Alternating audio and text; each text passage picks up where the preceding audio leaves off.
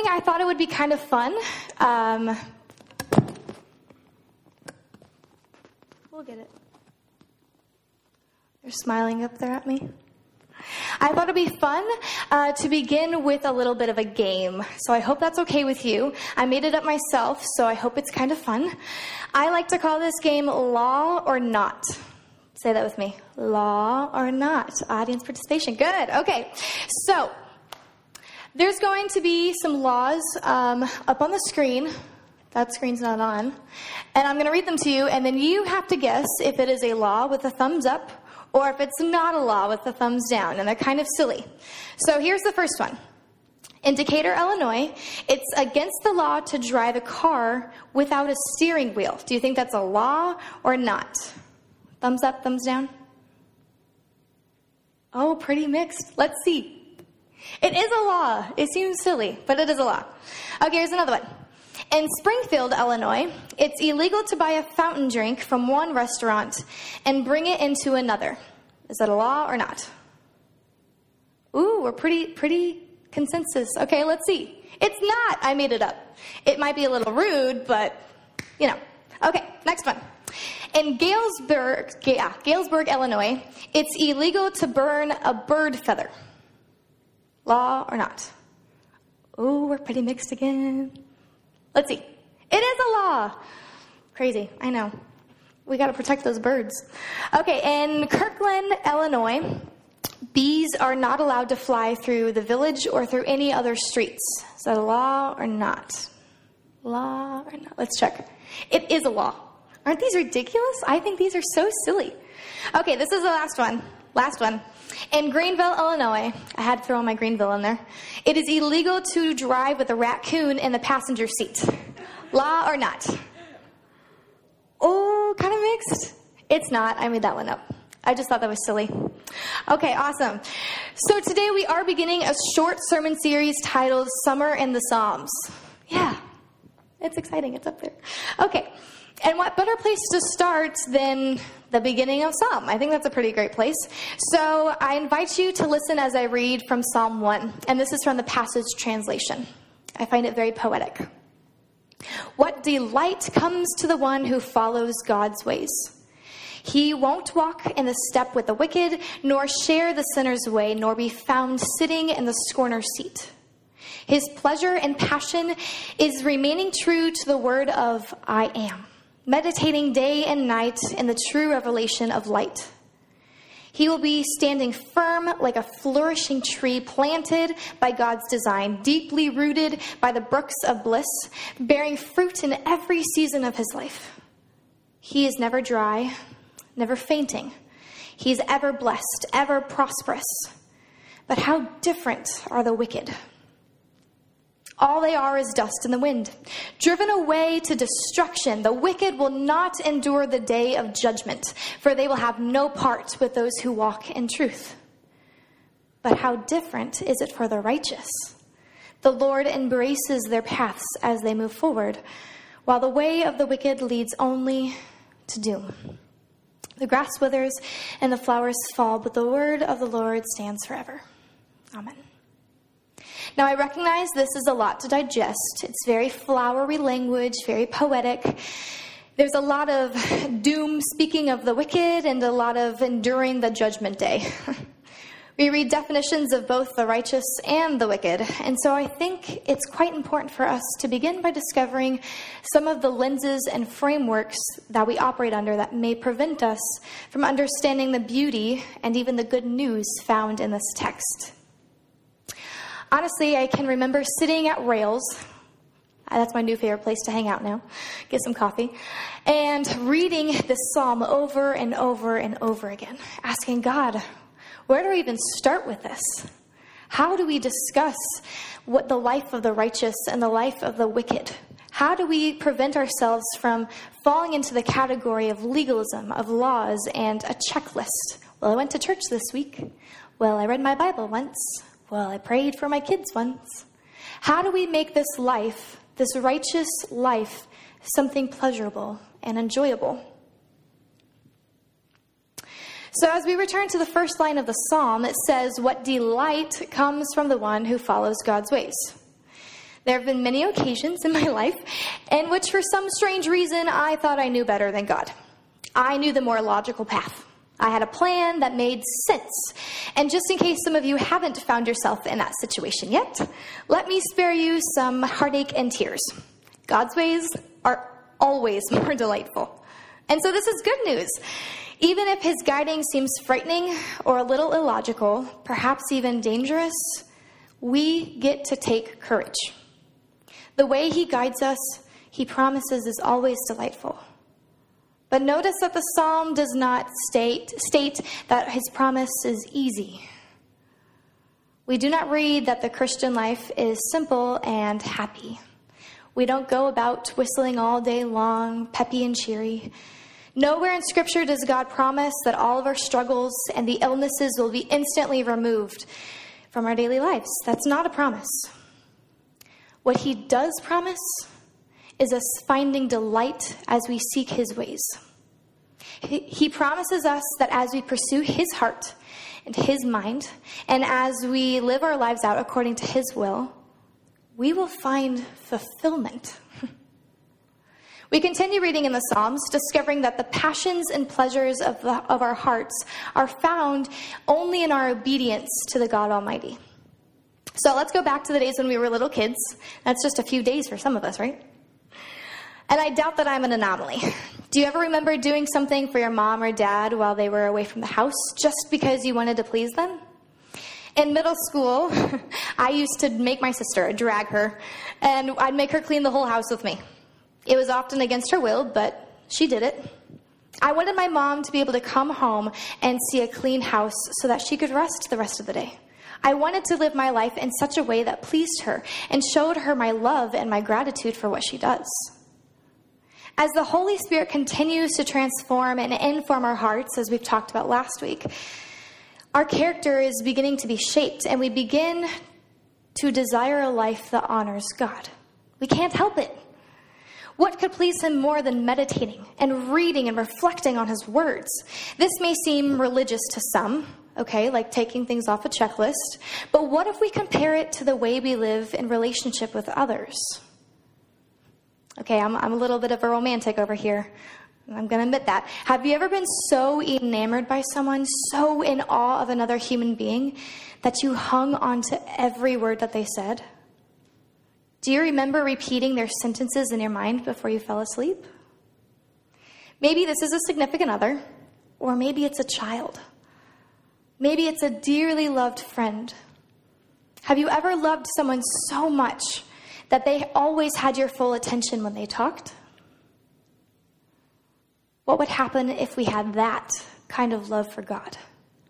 What if we were in such awe of his beauty and grace and his goodness, so amazed by his faithfulness, by his friendship, by his love, that we hung on to every single word that he said?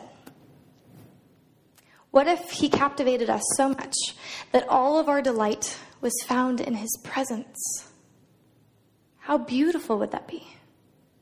The psalm says that he or she with this kind of love will be standing firm like a flourishing tree planted by God's design, deeply rooted by the brooks of bliss, bearing fruit in every season of life. He or she is never dry, never fainting, but ever blessed and ever prosperous. Let's not dismiss this passage as if it describes someone else, as if this could never describe you. Maybe you do feel dry. Maybe you're so tired and so weak you feel like you could faint at any moment. Maybe you don't feel blessed, or maybe you don't feel prosperous. Maybe you feel like everything you touch breaks. You feel like all you do is cause pain and disappointment for others. You don't feel good enough, and like you can never get anything right. So how in the world can we be a tree, a beautiful tree of fruit, one that lives by the brook of bliss? You look at me like I'm crazy when I read that passage. How could that possibly describe me? As I mentioned before, this passage does not infer that we are living happy, easy, go-getter kind of lives. Life is difficult, and it's really, really painful sometimes. However, I can tell you from personal experience that it is in those darkest nights, the most painful experiences, that I experience the bliss of the brook of Christ. Even when we feel like a complete failure or total loss, like we are completely insignificant, it is possible to live by the brook of bliss. It is possible to still be bearing fruit, but not by yourself. Bless you. I shared a story last week about an encounter I had with God in high school while reading scripture and journaling. And as I described my new normal routine of ending my days with God, that was what I was describing. But this habit wasn't formed because everything was fine and dandy. I didn't fall in love with God's word because my life was easy. I didn't become enamored and completely in awe of who God is just because I was happy and perky and positive. I started reading my Bible and praying faithfully and falling in love with God intimately because I was experiencing a radical brokenness. On some of the most darkest nights, I found delight and rest and strength in the presence of God. It was beside him that I found life. I found rescue. It was because of him that I was able to get up the next morning and complete another day, despite the darkness that seemed to swirl all around me. Though I felt utterly out of control, and as much as my circumstances around me were out of my control, I was able just to sit with him. I was able to talk to him and learn from him. I was able to cry with him. I was able to be angry beside him. I was fully human in his presence. Fully human.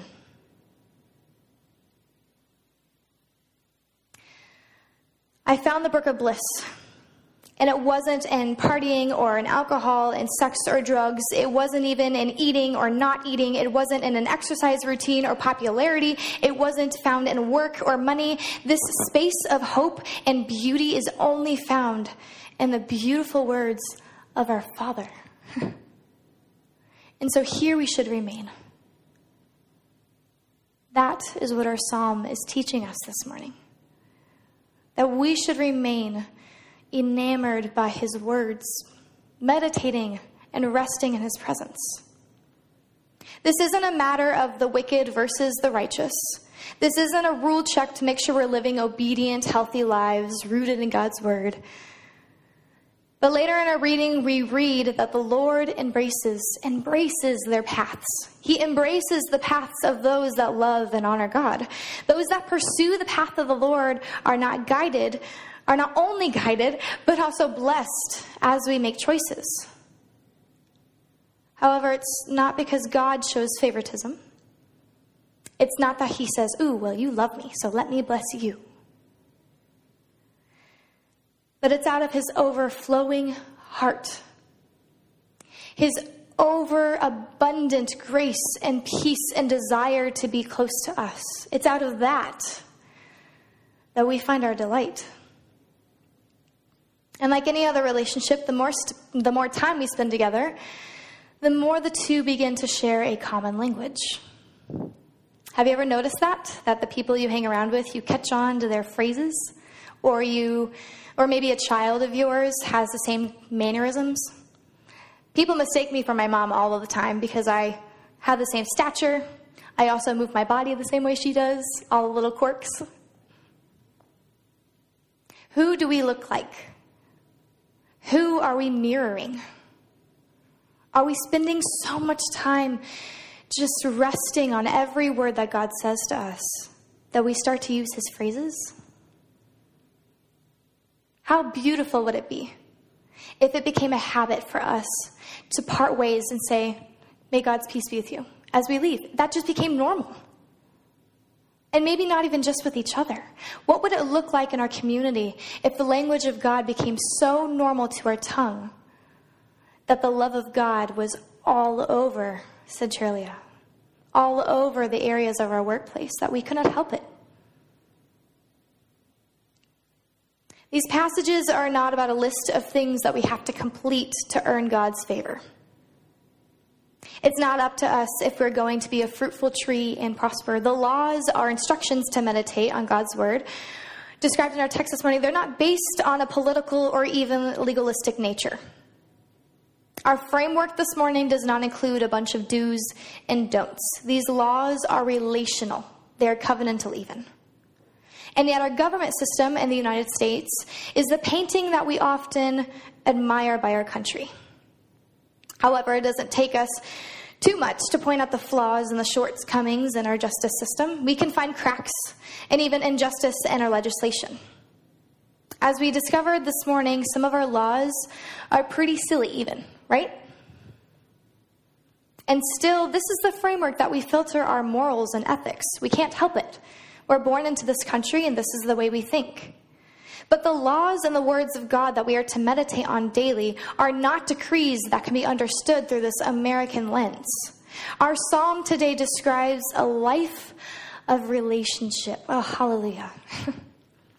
The Jewish nation with whom would be reading this passage during their worship understood the laws and decrees of God as a means of kinship and connection. So let's consider the parent-child relationship again. A parent loves her child, creates rules and guidelines for protection. No, a child cannot touch a hot stove or grab a curling iron. A child cannot run into the street or hit his sibling. No, a child cannot disrespect his babysitter or only eat desserts. Are these rules created to belittle or hurt the child? No. Are these expectations unjust or unfair? No. Unlike some of our nation's laws, the laws of a parent are created out of love and concern for her child. These rules are made to promote a healthy relationship between parent and child.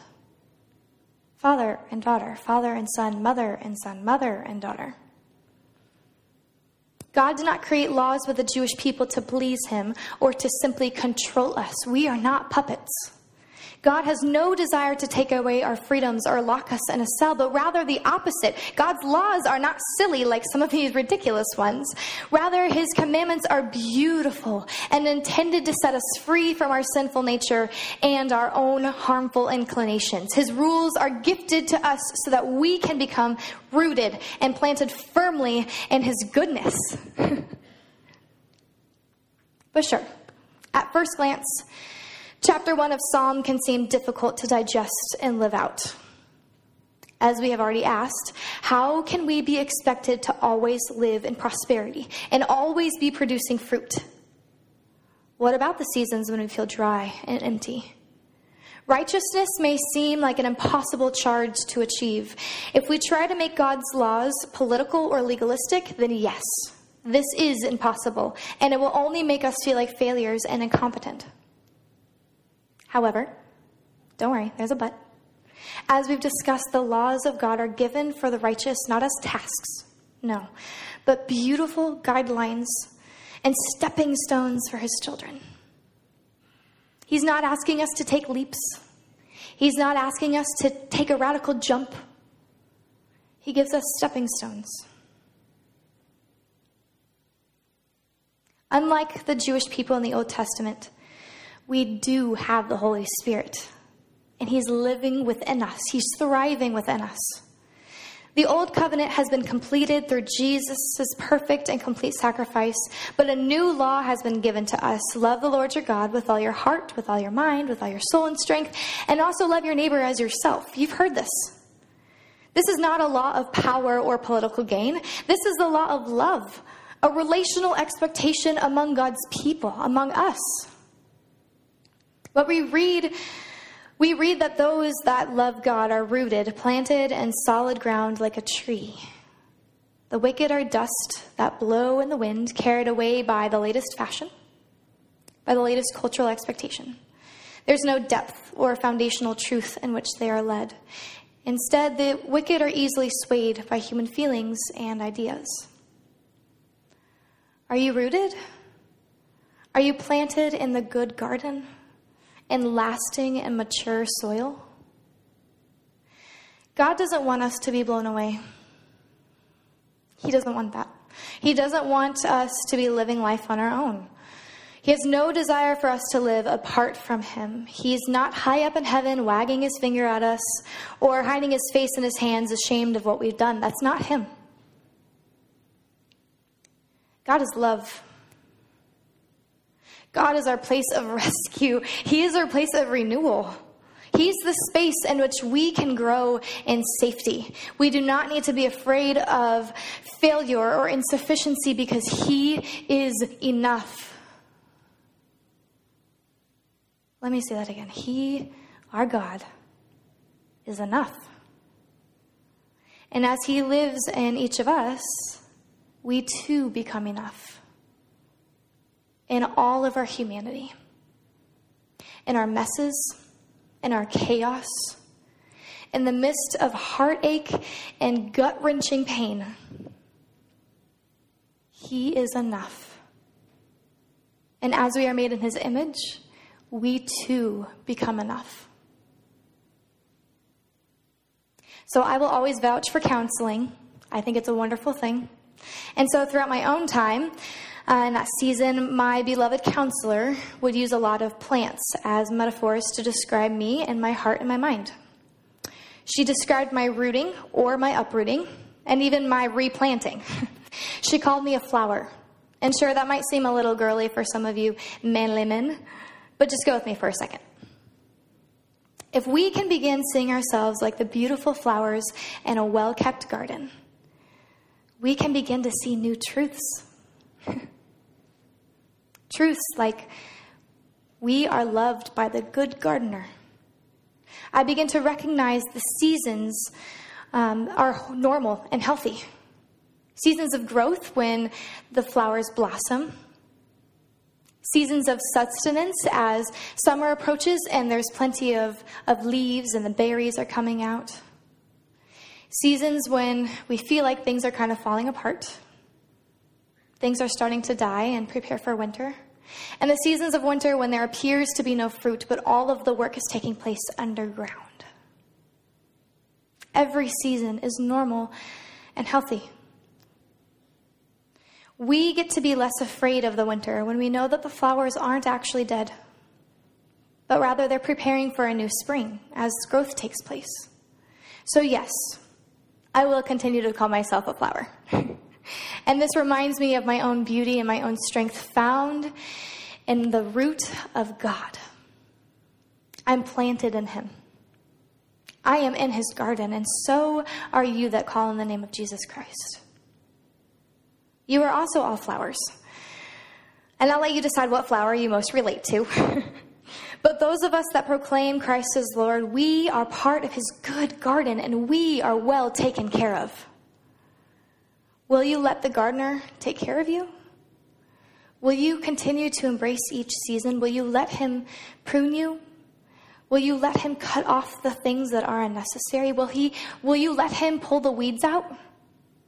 Will you even let Him scoop you up from the dirt, removing you from your safety only to replant you somewhere else so that you can flourish more? None of those things are easy. It's not easy being replanted. It's not easy being uprooted or having your dead leaves pulled off. And yet it's good. It's so good. So before we close, I need a little bit more participation from you all. I want you to turn to your neighbor, find a buddy. I can be your buddy. I'll be your buddy. And I want you to just simply say to one another, you are a flower. As silly as it is, let's take some time to just do it, okay? You are a flower.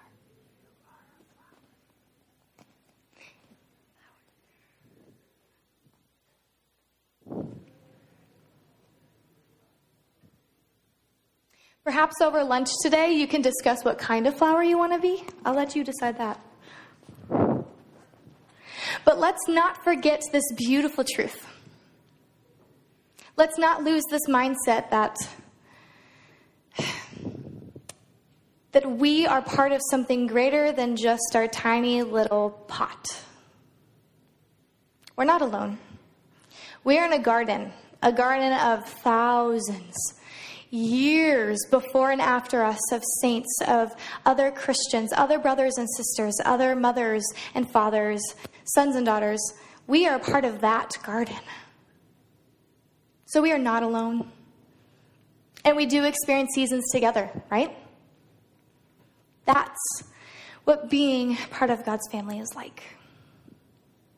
So let's continue to tell each other that we're flowers. Not because we're wimpy and weak and we're easy to be plucked. No, no, no. Flowers are strong. They last through the toughest of thunderstorms. They last through hail. And even tornadoes, plants still thrive. And we're stronger together.